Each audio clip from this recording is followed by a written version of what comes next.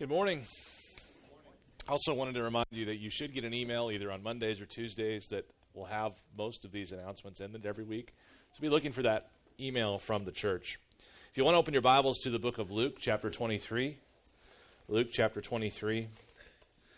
We're still looking at this period of time in which Pilate is deciding what to do with Jesus.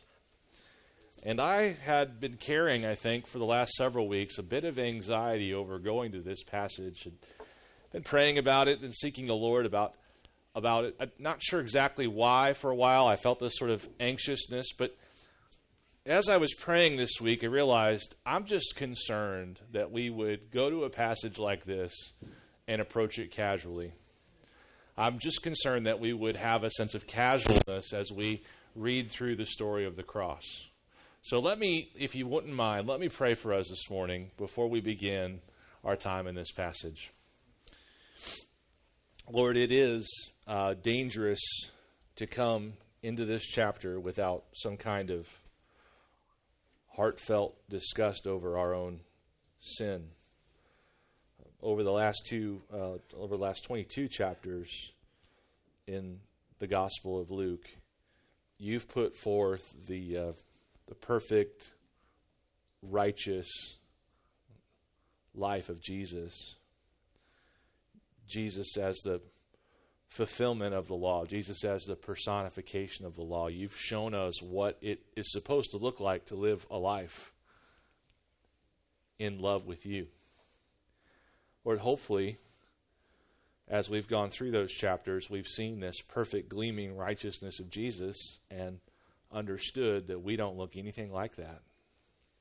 Hopefully, Lord, by the time we get to this passage where Jesus is crucified, we are in need of relief for our consciences.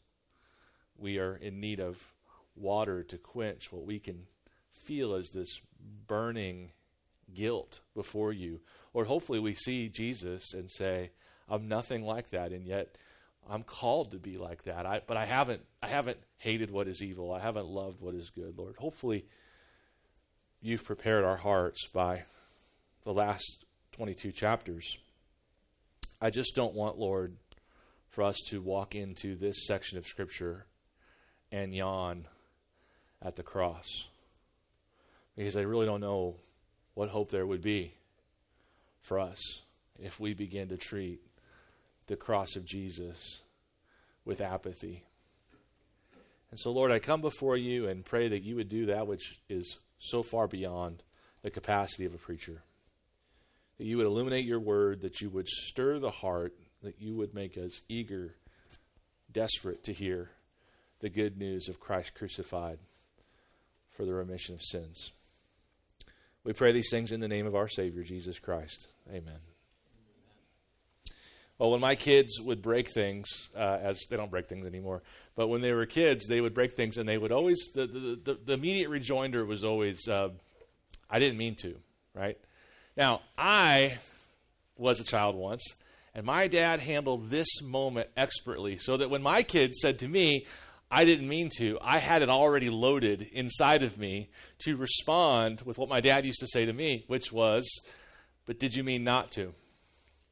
My dad would say that to me after I broke something, and I just felt like he had rhetorically cornered me. He had just nailed the whole situation perfectly with that phrase, but did you mean not to? The sense of which, yeah, you didn't mean to knock over the vase, yeah, you didn't mean to drive the car into a snowdrift, but were you really focusing? Were you really making the effort not to do those things? Man, that always used to get me.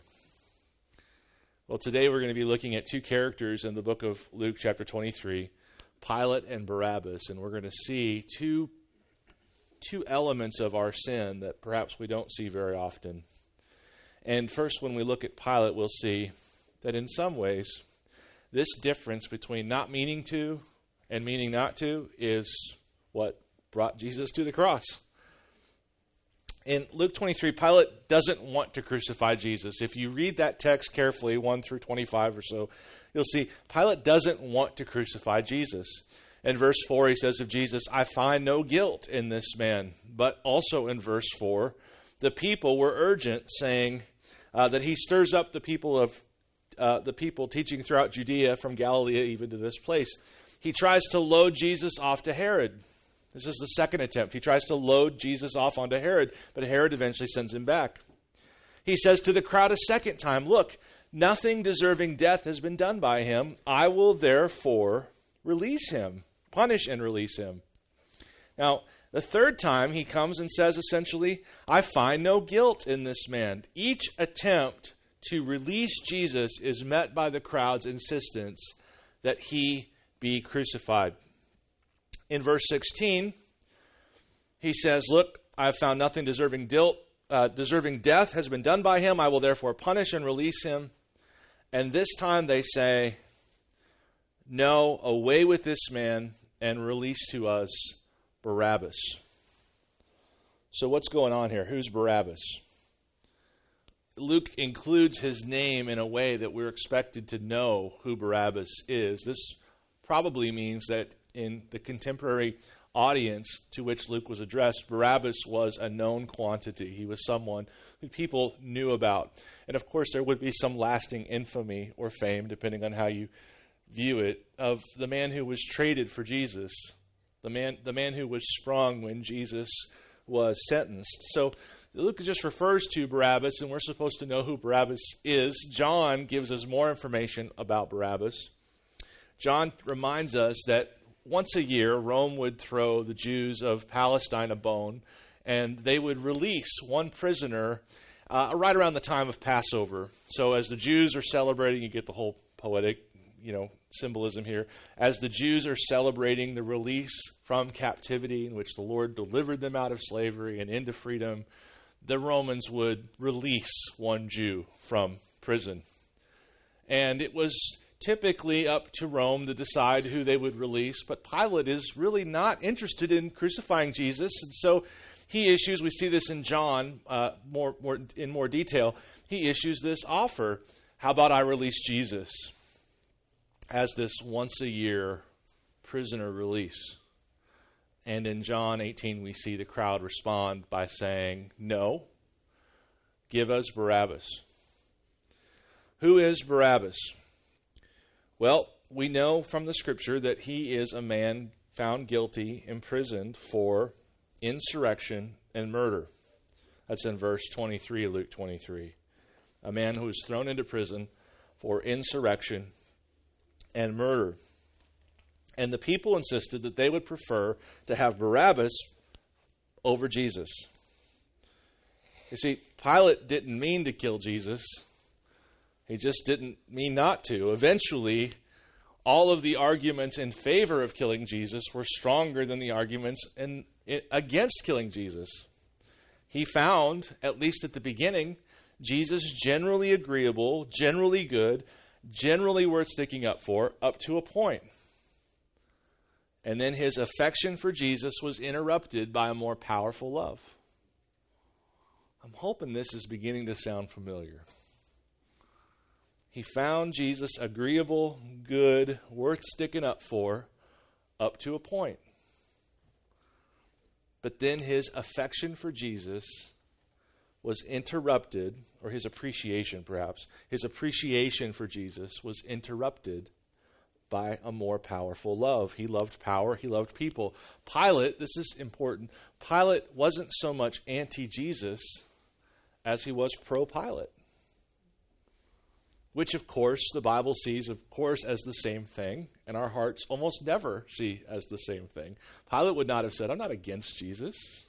Pilate would have said, I'm not against Jesus. I'm just kind of more for me. And the Bible would say, yeah, that means you're against Jesus based on who Jesus is. You see, we often make a place for Jesus until something better comes along that needs that space. We're living in an apartment right now, and it's really a great exercise in priorities because there's not a lot of room, and everything that comes into the apartment needs a place. You have to make these judgment calls about what's important and what's not. And we see at the beginning of this passage, Pilate having this general sense that he ought to treat Jesus well. He ought not crucify Jesus.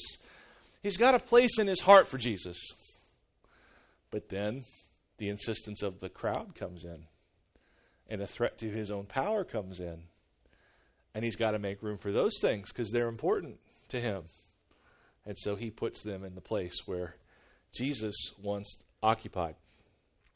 We often will make some effort to obey until a greater affection comes calling, until that irresistible appetite comes knocking, until the fear of rejection looms large. We love Jesus until he costs us the thing we love more than Jesus. Years ago, when I served as a youth pastor, Angela and I got to see, or maybe were forced to witness, these little high school romances rise and fall, ebb and flow. You know, senior year was always an interesting time for these. It was fairly common for these two little lovebirds to break up either about a month before leaving for college or a couple months after coming back from college. The message was clear.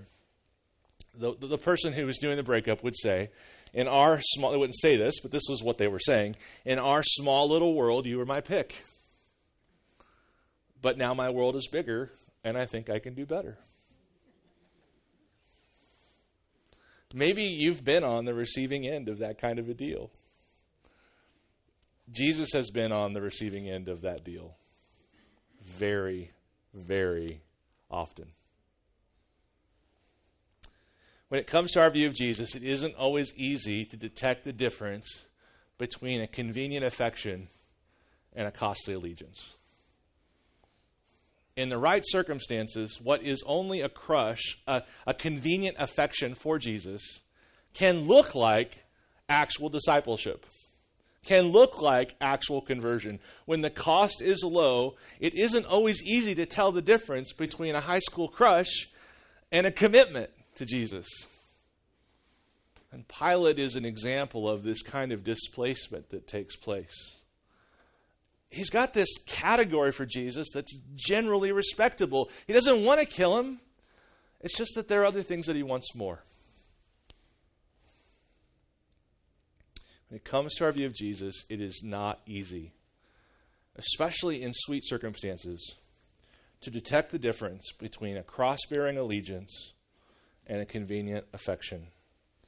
So that people every day say things like, obviously don't say them, but they think them.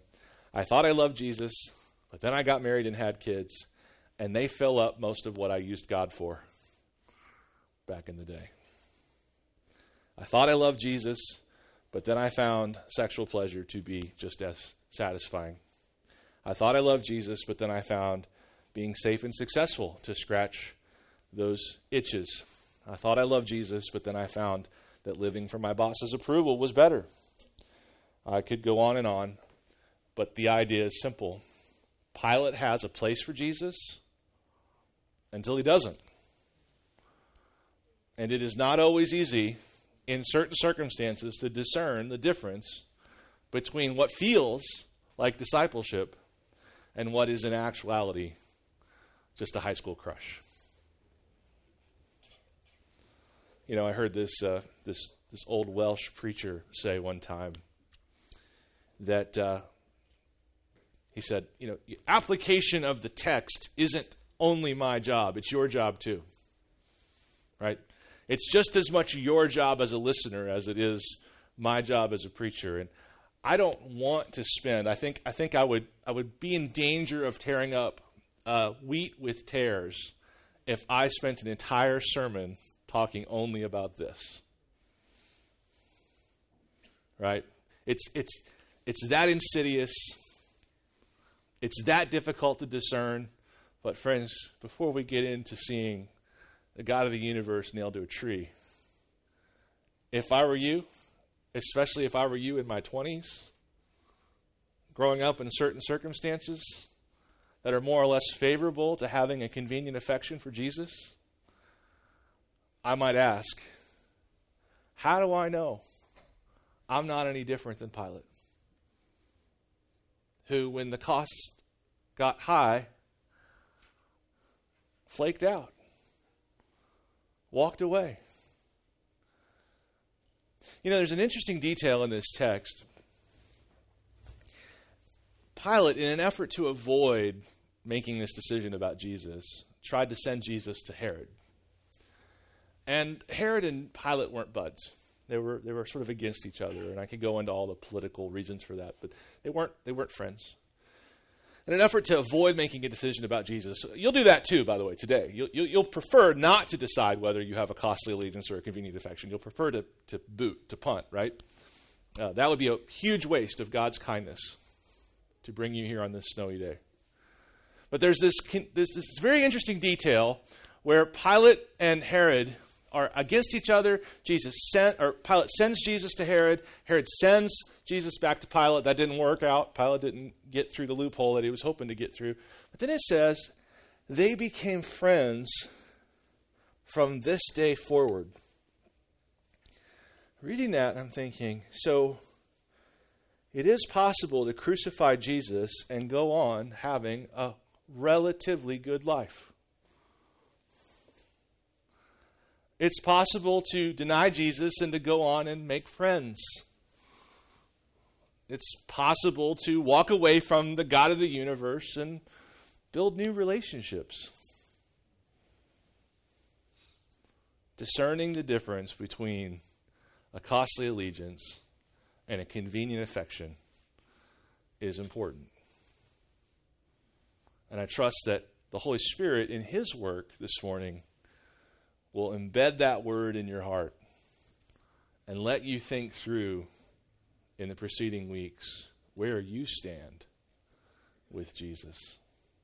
I will say this. I'm convinced that God is so good, He will not let you live your whole life without having an opportunity to answer that question. And He will do that by bringing in not so favorable circumstances into every life here. Temptations, opportunities, and you will be able to see for yourself. If the Lord gives you the light, you'll be able to see for yourself what you think of Jesus. Really think of Jesus. Well, the text moves on from talking about Pilate to this man named Barabbas. Let's turn the spotlight on him. We see in verse 25 that that Pilate released the man, Barabbas, who had been thrown into prison for insurrection and murder, for whom they asked, but he delivered Jesus over to their will. Pilate introduces the idea, as we've said, of letting Barabbas go for the Passover prisoner release program. The crowd demands a man named Barabbas instead.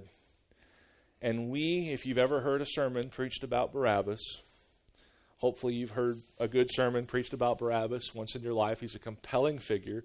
If you've heard a good sermon preached about Barabbas, then you've probably heard the idea of Barabbas as a symbolic representation of substitutionary atonement. The idea that Barabbas is a picture of what Jesus did for everybody that He died to save in taking their place. 2 Corinthians 5 says that He who knew no sin became sin so that in Him we might become the righteousness of God. So what you've got in this picture of Barabbas is a picture of the gospel itself. Jesus takes our place. He takes our place. What I would like to do today is to get a little more granular than that. Let's zero in, because it's not only this sort of generic idea of substitutionary atonement where we see that Jesus takes our place, but we can dial right straight into the heart of Barabbas' crimes and see the true nature of our sins. Barabbas isn't just generically a prisoner. He isn't just generically a criminal. He isn't just generically a sinner, and neither are you. Barabbas is a particular kind of criminal, an insurrectionist, a traitor. He's committed the crime of high treason. He's in prison for treason. And now we get to see the heart of our sin. Luke uses this word insurrection, and it's actually really important that we understand what insurrection is. To those in authority, insurrection is treason. Insurrection is the attempt to overthrow an existing authority. To those in authority, insurrection is treason. Now, history has a very interesting way of judging revolutionaries. And not all of them wind up getting called terrorists in the end. Now, modern historians, they struggle to assign any kind of morality to the revolutionaries in history. But we shouldn't have that same struggle because we believe in good and evil and right and wrong. And the truth is, if we were to go through the history books, we'd be able to say, this person rose up against his government and he was righteous in doing so, though not perfectly or completely. And this person rose up against their government and they were not righteous in doing so. The truth is that one of the keys to reading the New Testament well, reading the Gospels well especially, is to understand that for the 400 years preceding the writing of the Gospels, or preceding the birth of Jesus, for the 400 years preceding the birth of Jesus, Palestine, the place where all the Jews lived, Israel, it was a geopolitical football, and there were many rulers over this land, and many insurrections, many coups d'etat. Palestine was way more like South America than your and I, American experience. This was a place where there were revolutions almost, every year. Some of them good, most of them not. There was a moment when a Hellenistic emperor ruled over that place named, oh my gosh, I can't think of his first name all of a sudden. Oh, Antiochus Epiphanes. Epiphanes meaning God manifest. So he's claiming to be God. He's this Gentile overlord. This is about 200 years before Jesus. He's claiming to be this Gentile overlord. He's just trying to force Hellenization, force the Greek thing down the throats of the Jews. They'd kind of been going along with it in previous years, but now it was coming by force. And he actually made it illegal to practice circumcision. He made it illegal to observe the Sabbath. He made it illegal to possess a copy of the Torah. And if you found doing any of those three things, you were executed.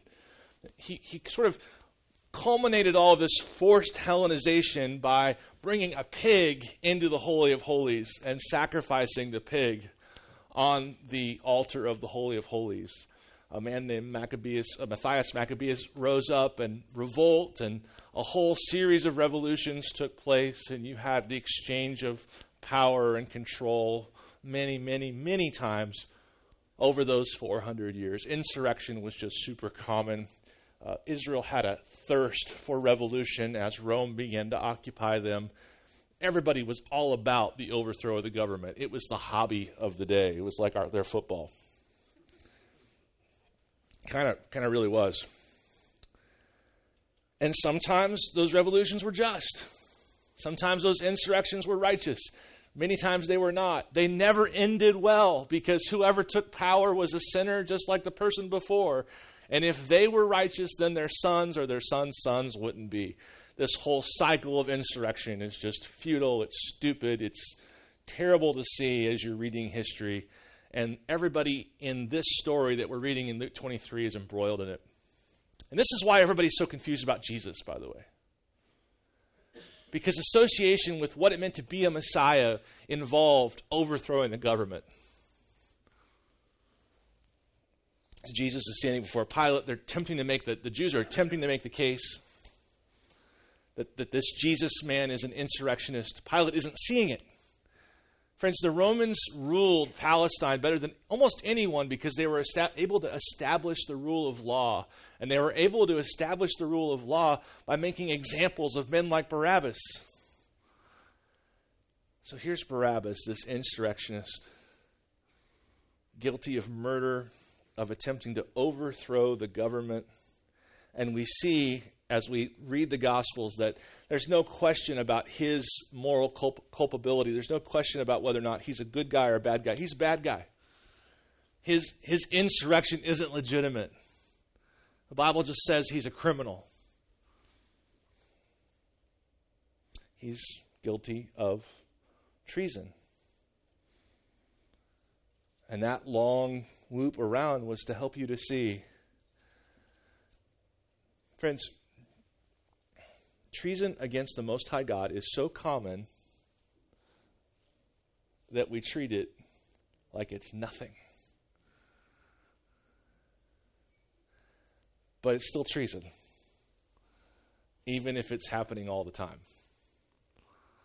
It's still a coup, even if there was a coup last year and a coup the year before. Just because our culture, the very air we breathe, is full of cosmic treason doesn't change the fact that sin is cosmic treason. The sovereign creator of the universe has said, "Thou shalt and thou shalt not." And we are very thankful when he says to the sun, "Thou shalt warm the earth, but thou shalt not warm it too much." The sovereign God of the universe says to our hearts, "Thou shalt beat." And we are very thankful for those thou shalls. And we appreciate the "thou shalt not" beat too fast and kill thine body. We love the "thou shalls" and the "thou shalt nots" when they're applied to the creation that we love, by the way, to hijack and worship rather than the Creator who's forever blessed. We love the "thou shalls" and "thou nots" when they're reigning over this world full of potential chaos and sustaining everything we enjoy by the word of his power. But when those "thou shalls" and "thou shalt nots" are directed to our hearts, we're the only thing in the universe that says no and then tries to justify it as anything other than treason. Everything else in creation obeys the "thou shalls" and the "thou shalt nots," and they exalt and worship in their obedience. And we shake our fists like the latest banana republic 2-star general with no bullets in his gun and claim, "We will cast his burdens, his bonds from us."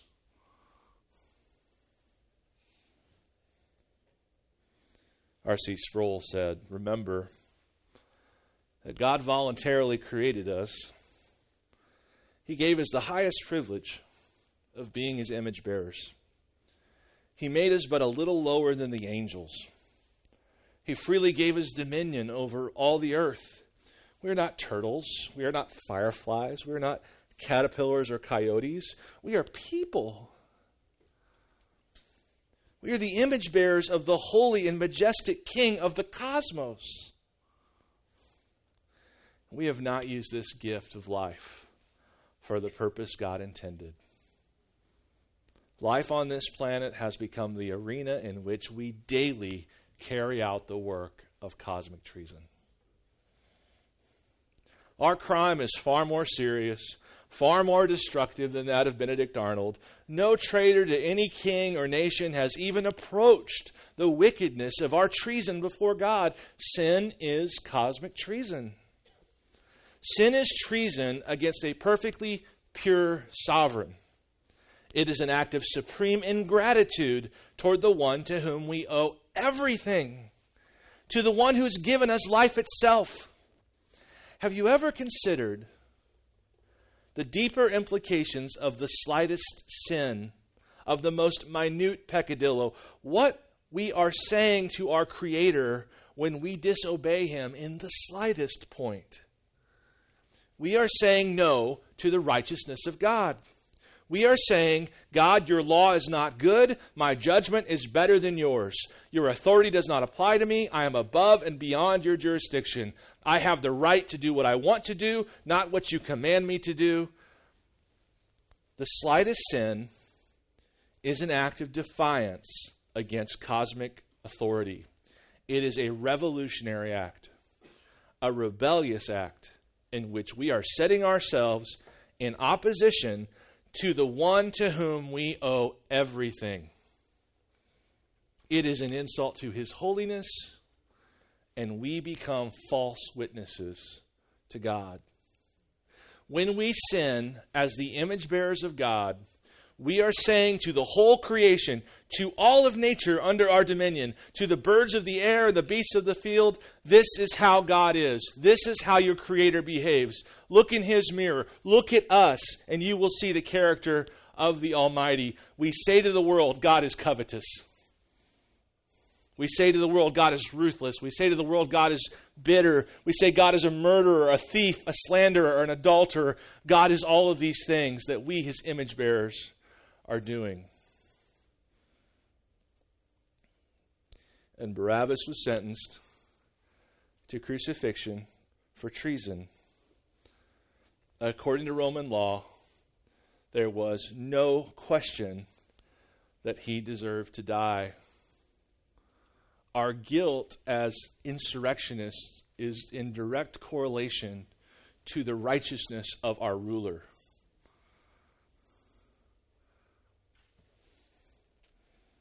Our sin is more than just a bad idea, more than a mistake or a misguided affection. It is all those things and a whole lot more. Our sin is cosmic treason. You and I daily reap the benefits of this world obeying the word of power which sustains it. And daily turn to that same word and say, "Thou shalt not tell me what to do. And thou shalt give a good explanation for everything you demand."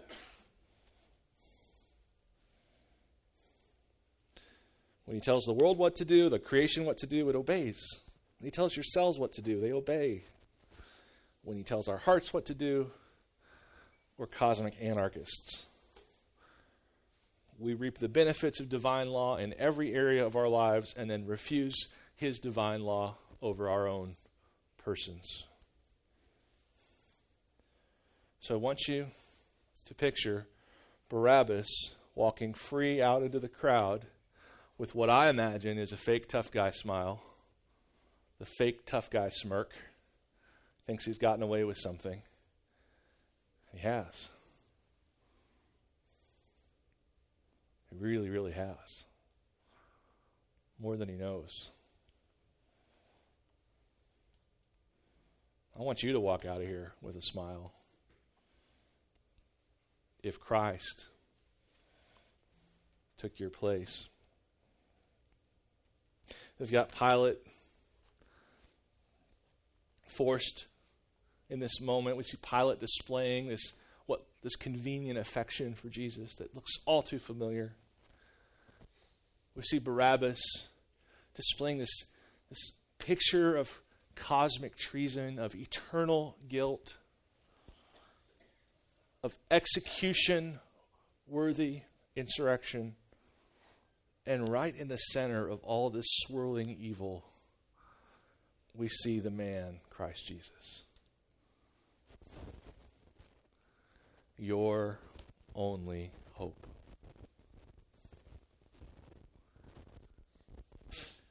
Your only hope.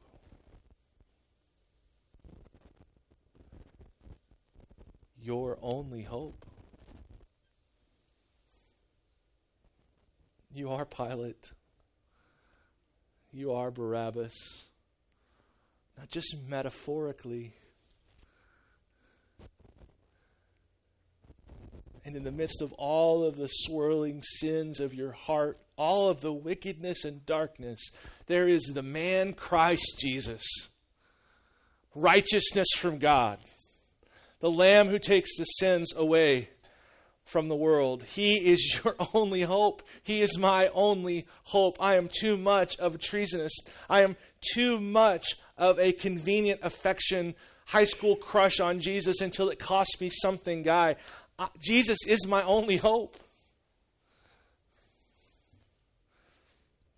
His allegiance to the Father endured every temptation.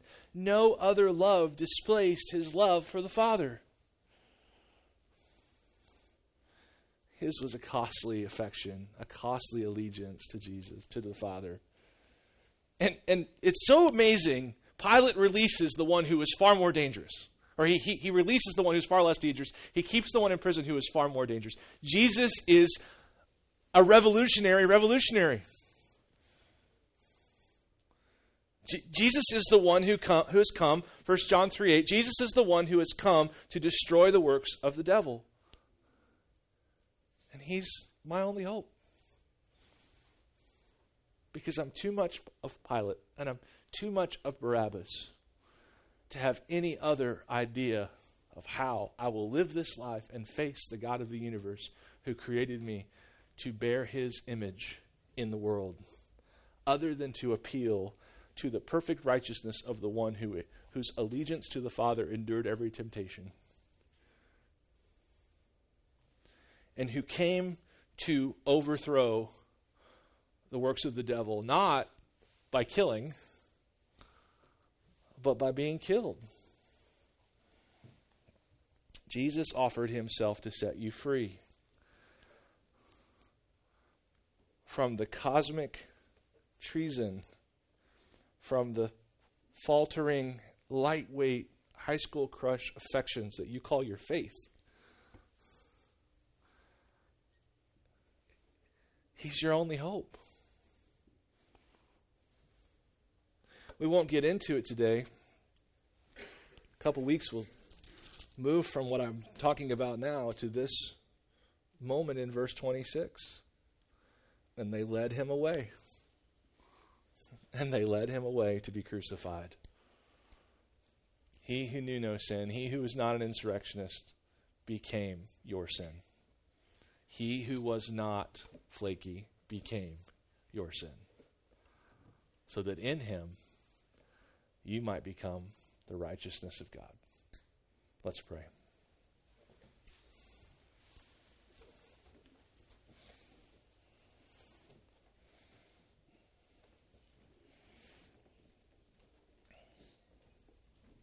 Lord, I leave a chunk of time here for your Holy Spirit to work in our hearts. If not today, if not now, then later today or this week. Please, Lord, don't let us enter into the most sacred spot in Scripture with apathy. What hope do we have if we yawn at the greatest demonstration of love there is to see?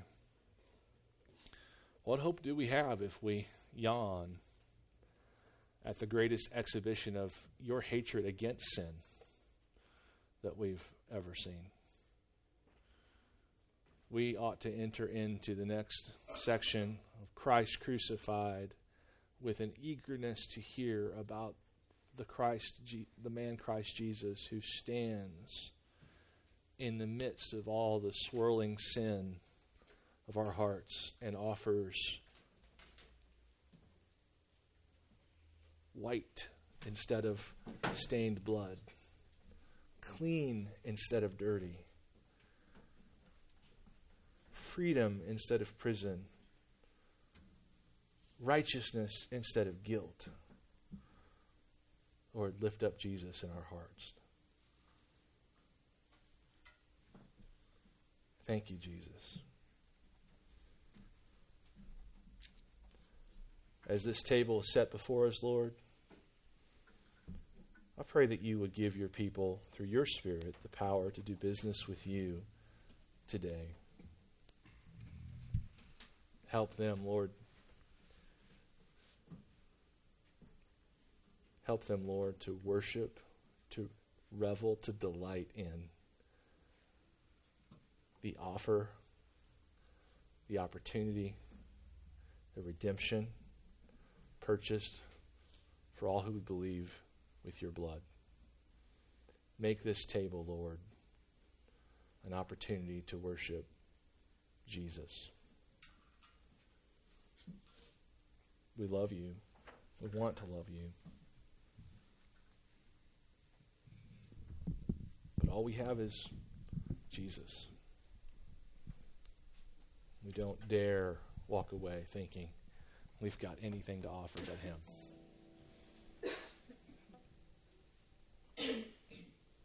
Thank you, Lord.